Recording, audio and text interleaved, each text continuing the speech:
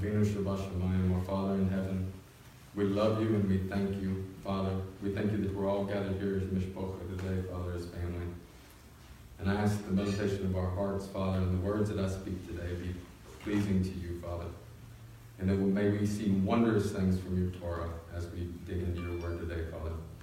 We love you and we adore you and we thank you. B'Shem Yeshua Mashiach. Amen. All right, Shabbat Shalom, everybody. So this week we're in Parsha Vayechi, which is Bereshit, the last Parsha in the book of Bereshit. And in this week's sermon, we see in this week's portion, we see for the first time that the blessing is going to be passed to all the children, right?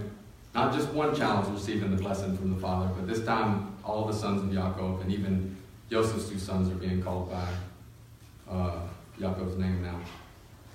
And then in this portion we see Yaakov dies, Joseph dies, and so I want to get us started here. I don't want to start with this portion. I see a couple of ideas that are really happening at the end of last week's portion and kind of leading us into next week's portion in Shemot, in the book of Exodus.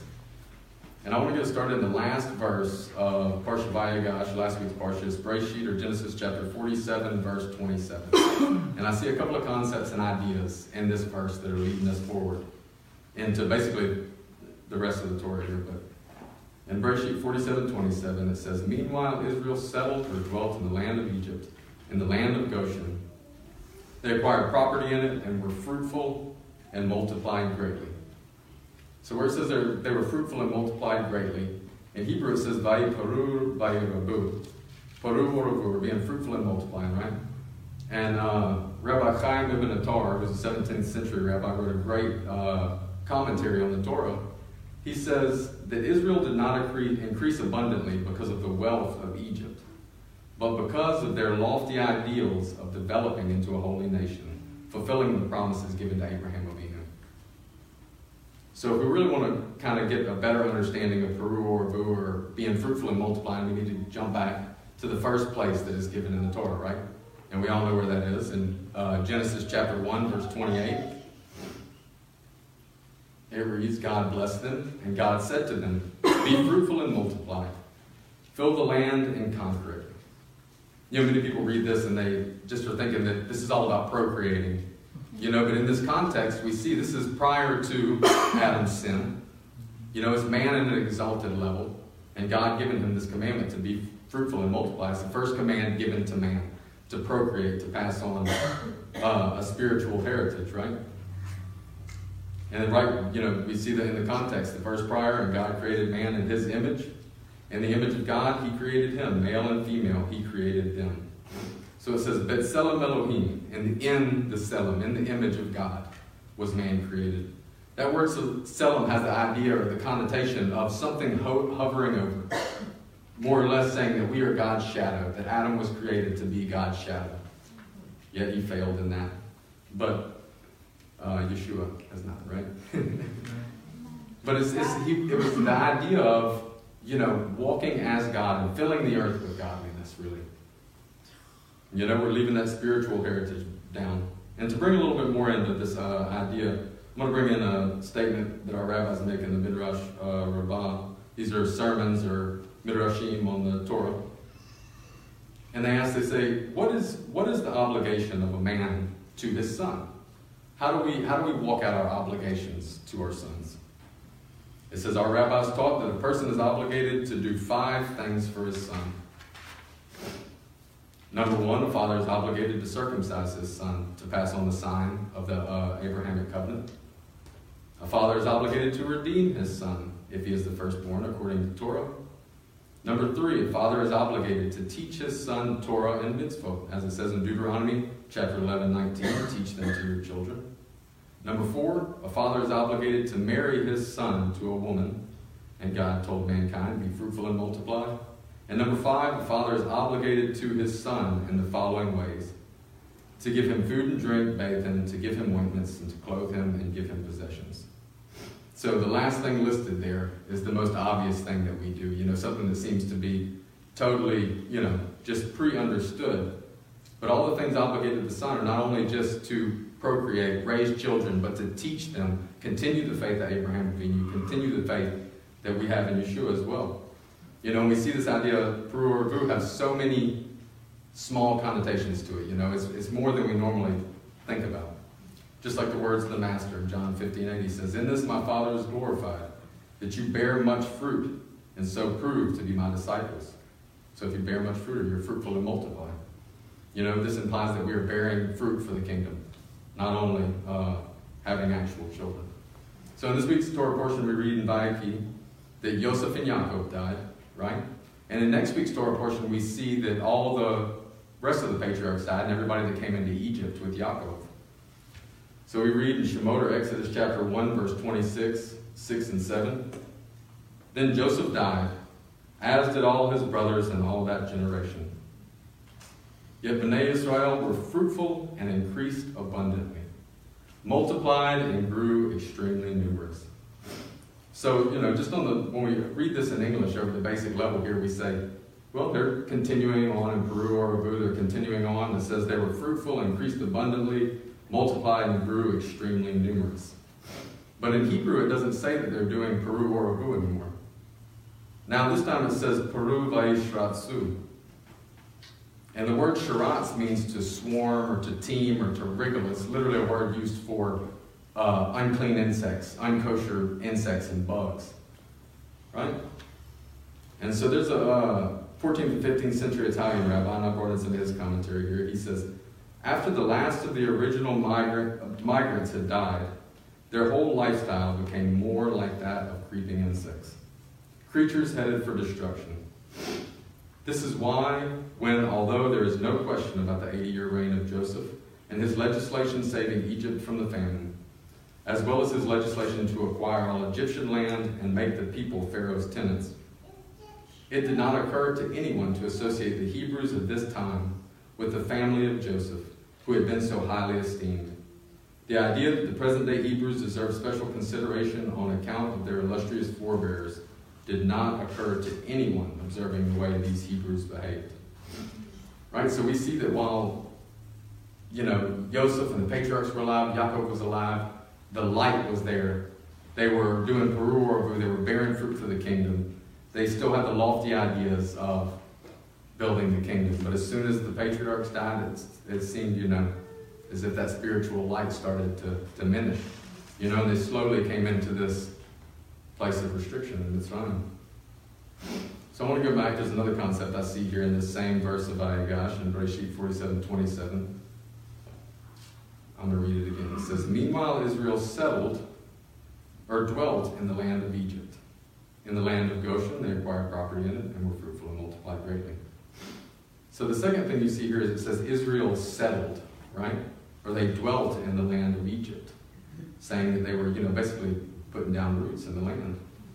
And our rabbis say something about that as well. They say everywhere that it is stated, "and he dwelt," it is an expression of pain and impending calamity. As it says in Numbers chapter 25, verse 1, "And Israel dwelt in Shittim, and the people began to commit harlotry with the daughters of Moab." That's the story of Balak and Balaam, you know. And then in Bereshit chapter 37, verse 1, as it is stated, "And Jacob dwelt in the land where his father had sojourned in the land of Canaan." And it is stated thereafter, one verse later, "And Joseph brought the evil report of them to his father." And soon after, we know Joseph was sold into slavery. Yaakov thought he was dead. Bereshit chapter 47, verse 27, just like we just read. It says, "And Israel dwelt in the land of Egypt, in the land of Goshen." And as it is stated 2 verses later, "And the time drew near that Israel was to die." As it is stated, 1 Kings chapter 5, verse 5, "And Judah and Israel dwelt safely, every man under his vine and under his fig tree." And as it is stated thereafter, "And the Lord raised up an adversary to Solomon, Hadad the Edomite. He was of the kings of the seed of Edom." So we see in all those instances that every time Israel decided to settle down, to just dwell, become complacent, something bad soon arose. You know, we see we're watching this come up now. You know, as we go into next week's Torah portion, they're already dwelling, they're putting down the roots in the land. This reminds me of a story that I heard just a couple of weeks ago. And it's a Jewish rabbi walking home from the store one night, and he hears some people partying and, you know, having a good time and cutting up and making merry. And he hears one of his friend's voices. So he decides, well, I'll go over there and see my companion and see how he's doing. So he goes and knocks on the door.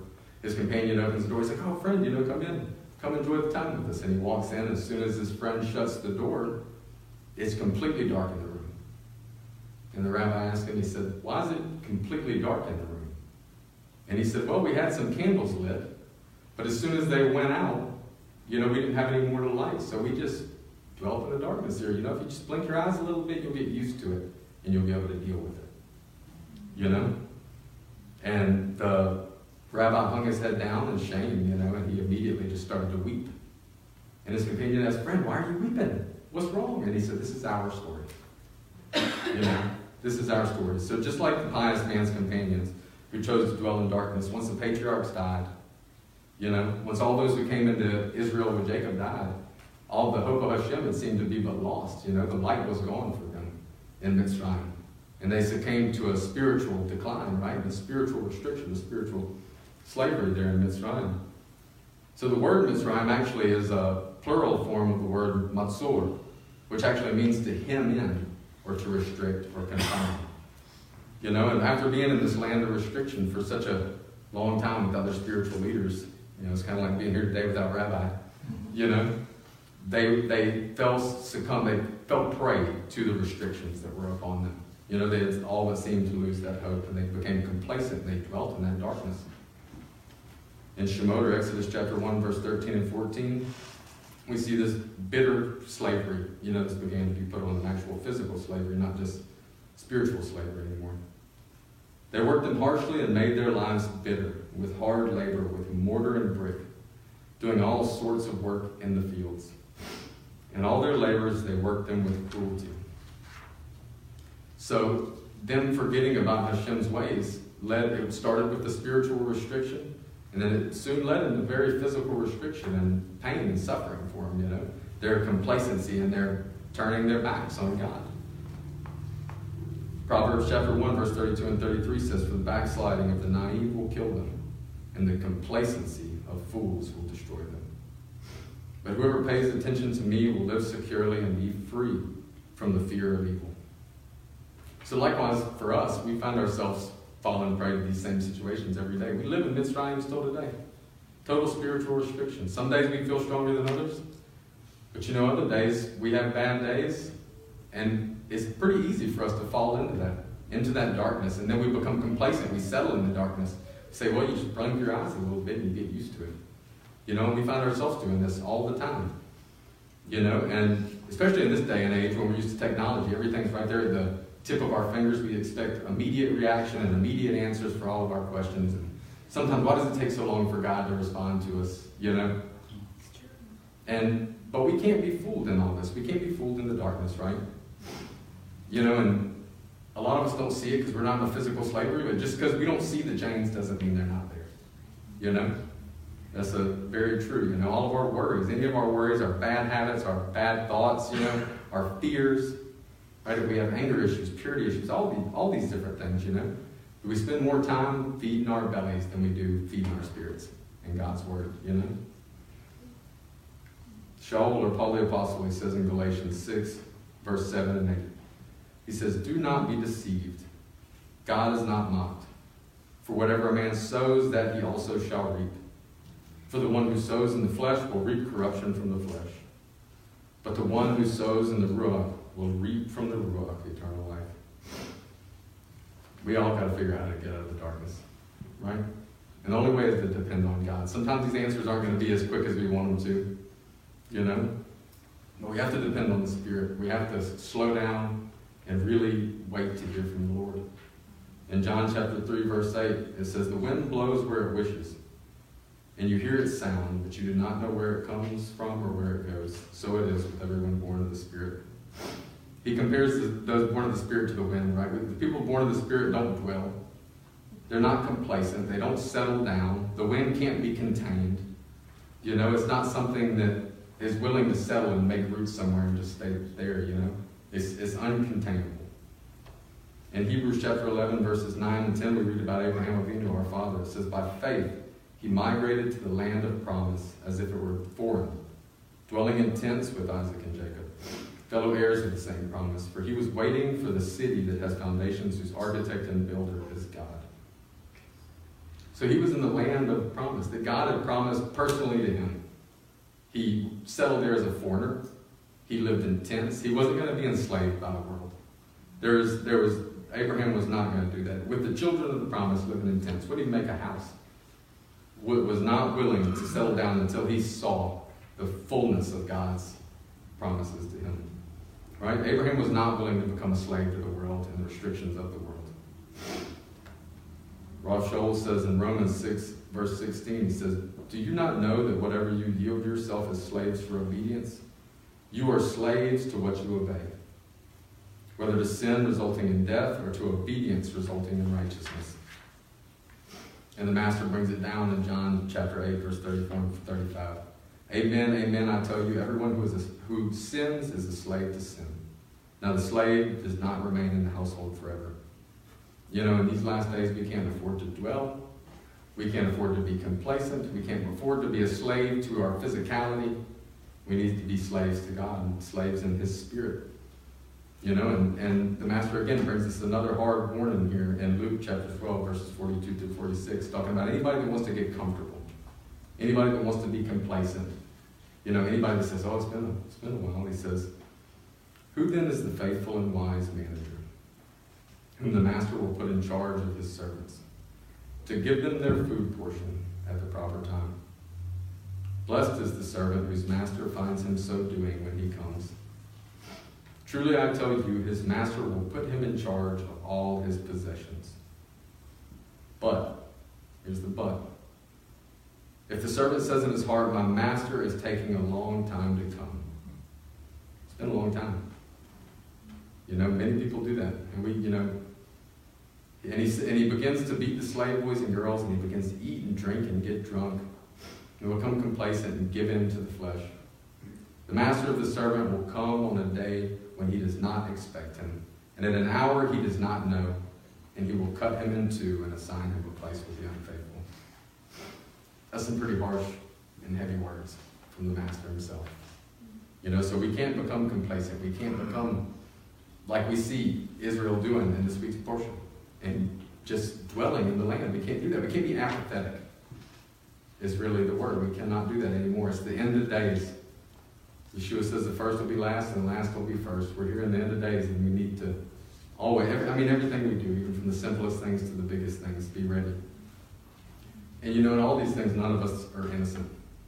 We all find ourselves being apathetic, complacent, dwelling in the darkness, at times, and we just don't know how to get out of them. Like I said, we like that immediate reaction, internet, cell phones, all these things. And we find ourselves not being able to escape this darkness of our physicality. But in this week's Torah portion, I see a greater concept than both of these, right? We see in Bereshit chapter 48, verse 1 and 2, right there near the beginning of the parsha. It says, "After all these things, someone told Joseph, 'Behold, your father is sick.'